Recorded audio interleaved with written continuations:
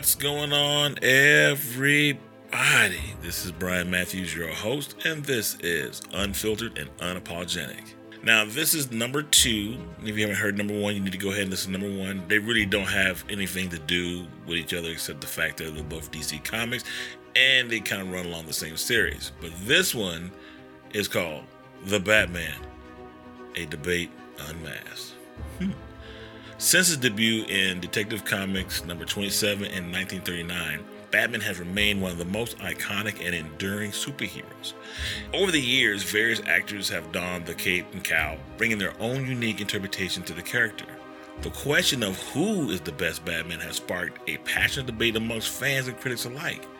This essay seeks to explore the merits of different actors who have portrayed the Dark Knight and presented a nuanced perspective of that particular Batman.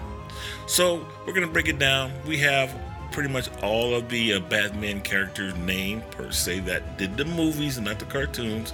And we're going to go ahead and talk about that in a brief summation. Number 1, Adam West, the classic Crusader. Adam West, known for his portrayal of Batman in 1960 television series. He often is hailed as the classic Crusader. His campy and lighthearted approach to the character resonated within the era's sensibilities. West's Batman was known for his colorful villains, comic book style action, and catchy catchphrases. While some critics argue that West's portrayal lacked the depth and complexity of later iterations, it is essential to understand and recognize the historical significance of his Batman. The series brought the character to a broader audience and contributed to Batman's enduring popularity. Mind you, this is before Generation Y and Z, so many of you wouldn't understand, so I don't expect you to say, why is he one of the best Batman? Simply because he is. Michael Keaton. Now, Michael Keaton, a lot of people lean to him being the blueprint, outside of the classic Adam West, but the blueprint of the modern day Batman. Now, Michael Keaton, the brooding vigilante, his portrayal of Batman in Tim Burton's 1989 film brought a new level of brooding intensity to the character. Keaton's Batman was characterized by a sense of psychological darkness that haunted him in his past. He successfully balanced the dual roles of billionaire playboy Bruce Wayne and the Caped Crusader in a preppy kind of way, so to speak. Keaton's portrayal is often praised for his iconic Batman costume and the atmospheric Gotham City created by Tim Burton. His performance set the tone for the more serious and mature interpretations of Batman in later films. Now, I would say if there was a place that he did fall short and where the others excelled was probably when he would just play the role of Bruce Wayne. Because truthfully, all I can hear when I see him playing that part is the song Uptown Girl, which is sang by Billy Joel. I'm sorry, to me, this particular Batman is a blue-collar Batman, and it's hard for me to see Michael Keaton in any other kind of way. Christian Bale, The Dark Knight. After seeing Christian Bale in Shaft, man, if I ever saw him on the streets, I was going to bust that cat to the white meat. He played that part just a little too close. However, Christian Bale's portrayal of Batman in the Christopher Nolan's Dark Knight trilogy, it's something different.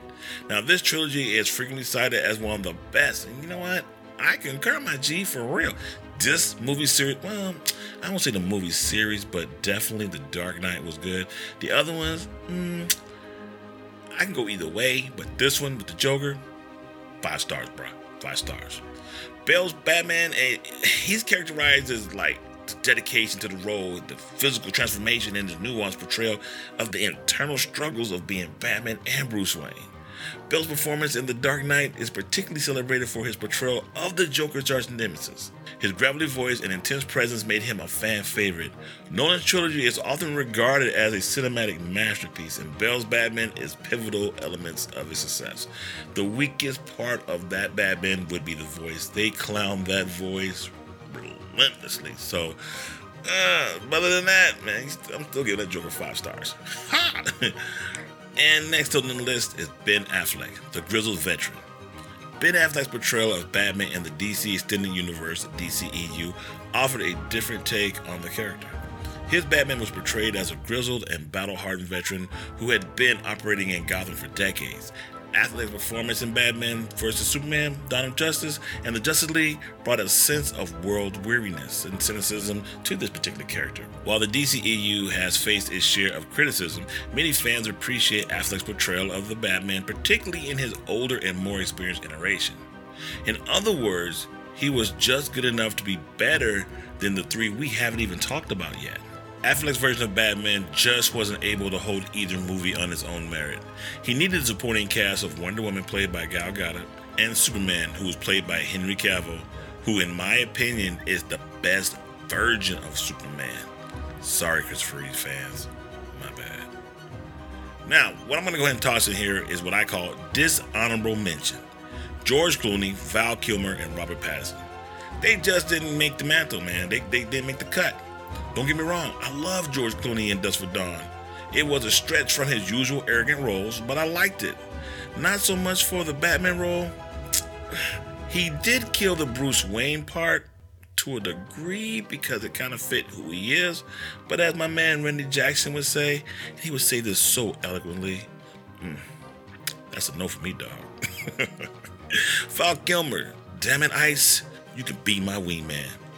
But his performance as the Cape Crusader just fell short of the runway. And well, bye. Lastly, Robert Pattinson. I didn't feel him in this role. First of all, Batman should be like a big dude, muscular, built or whatever.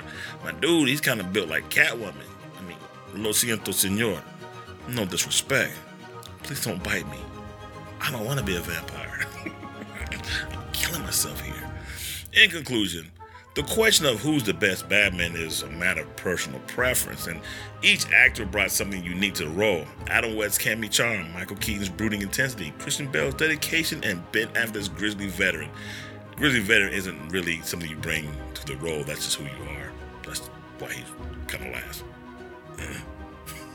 They all contributed to the legacy of Batman regardless. And they have their own ways and they have their own fans. The best Batman ultimately depends on the qualities and the aspects of the character that resonates in most of us, the fans.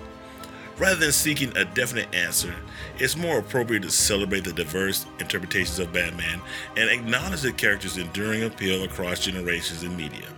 Batman's ability to adapt to different contexts and storytelling styles is a testament to his status as one of the greatest superheroes of all